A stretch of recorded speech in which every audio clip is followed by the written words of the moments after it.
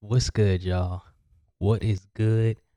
Welcome to the very first episode of the High Value Designer Podcast. My name is Marshall Fox, and I am a graphic designer based in Maryland primarily, but I'm in Florida for the winter.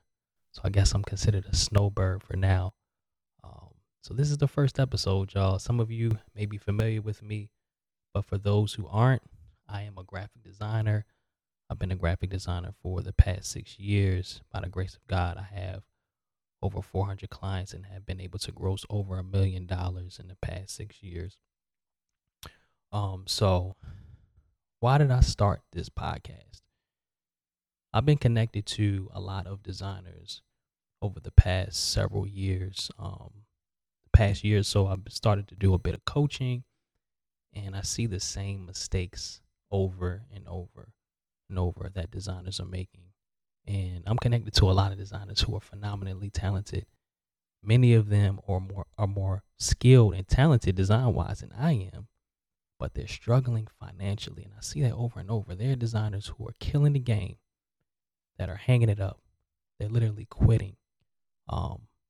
Especially right now as we head into a recession. So I decided I need to put my people on game. When I first got into graphic design, I didn't really see anybody making a killing. I didn't see anybody who looked like me in this space, let alone someone who looked like me who was making a great living. So, I gave my wife was actually the one who told me to do this, and I gave her every excuse in the book. I'm like, the average salary says like 45K. I can't feed my family with graphic design. But I made a decision that I was going to try it. I said I had nothing to lose. I did it. I won't get into my whole story right now. But if you've seen my masterclass, you know about it. If you haven't, check out my high value designer masterclass, or I kind of go more deeper into my story. But I didn't believe this thing could work. I didn't believe I could make a good living in graphic design because I didn't go to school for it. I didn't really have any serious experience. But my wife was like, "You should do it. Like the little flyers and stuff that you make for your insurance business, you should do that for clients." So when I decided to do it, things kind of blew up. Due to a certain set of circumstances. I was in the right place at the right time. I was connected to the right people as well. Community is huge, y'all. Community is huge. But fast forward 6 years, grossed over $1 million. On the grace of God, do multiple six figures a year. And this year, y'all, probably be my first $300,000 year, which is cool. But yeah, so I'm doing this because a couple reasons. We're heading into a recession, right? So there are a lot of phenomenally talented designers who are giving up. They are, like I said, they're hanging it up. They're like, you know what, later for that. Why? They end up getting stuck dealing with low paying clients, doing low value work, not getting paid enough. They just frustrated, overworked, overwhelmed, right? I see it all the time. So I just want to give the game away. I mean, I've been doing it little by little, been doing coaching sessions. I had have a group, Good to Go, for designers as well. So I've been trying to give game away, but now it's like, all right, now I need to put it in podcast form. So that's one reason. Designers are giving up. They don't know that you can actually make a great living with graphic design. You don't have to do this like a side hustle. You know what I'm saying? You can actually have your dream clients. So that's one reason. Another reason is there's a huge need for high value graphic designers. Okay, there's a huge need for graphic designers who communicate, right? Graphic designers who aren't late and don't procrastinate. And I made all the mistakes in the book. So I'm speaking from experience, y'all. So, the pandemic, there are more millionaires created than ever before. So there are all these new millionaires, new high level, high paying clients with higher level design needs, but not enough designers um, to to meet the call, if you will. So I want to change that. A lot of stuff I see up and down my timeline, if they aren't clients of mine, it may be people that are connected to clients of mine.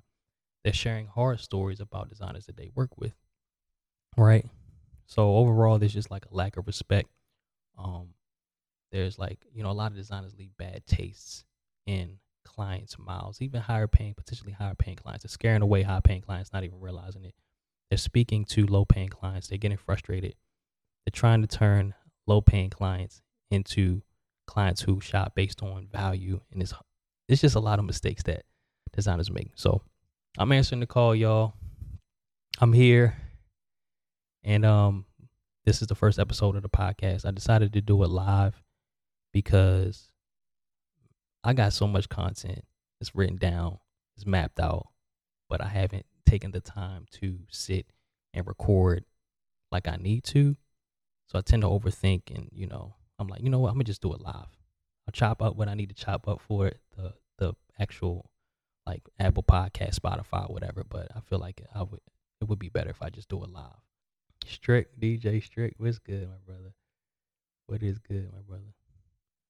High Value Designer. Yeah, man, you're in the group, so you know where to go. If you don't, if you guys want to check out the masterclass, it's just High Value Designer Masterclass.com.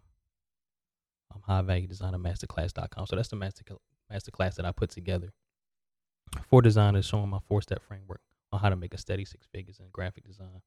And it does lead into my premium program, which is the High Value Designer System. So you guys could check that out if you wish. So Martina, it's great to see you. It is great to see you. Claude is a member of Good to Go and a High Value Designer. It's great to see you, my brother. Auntie Val, what is good? Auntie Val is one of my day ones for real. She's one of, I don't want to say one of the few, but she's one of the clients that has taken what I've done for her and is taking it to another level. Taking it to another level. She rocks her stuff all the time, her logo all the time.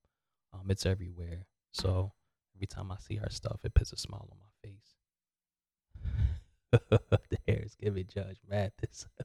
I'm with it. I'm gonna have locks next week, so just stay tuned, Tommy. I was trying to do what you got, but it didn't work so well. But it's a process. It's a process. What is good? Yeah, the waves have jumped ship, my brother. I'm in a new era. It's a new season. You know what I'm saying? It's a new season. So I'm in a period of transition right now. So yeah, the waves are no more. They had a good run. So yeah, I just wanted to come on here and give you guys an intro. Okay, and if you're listening on audio, definitely check out the episode on YouTube. And I likely will be primarily on YouTube. I don't know if I'll be on Facebook every week, right? But I will be on YouTube every week. So, so you guys know why I started the podcast, the release schedule. So I'll be putting out a video every Friday, around 4:00. I'll be going live with a podcast episode. Okay, so make sure you guys stay tuned in, and you'll also be able to find it on your podcast platforms as well once I figure that piece out. So every Friday will be a new episode. So hop on over to YouTube. All right. So some of the topics that I'll be talking about, primarily the business of graphic design. So like I said, there are a lot of designers who are phenomenally talented.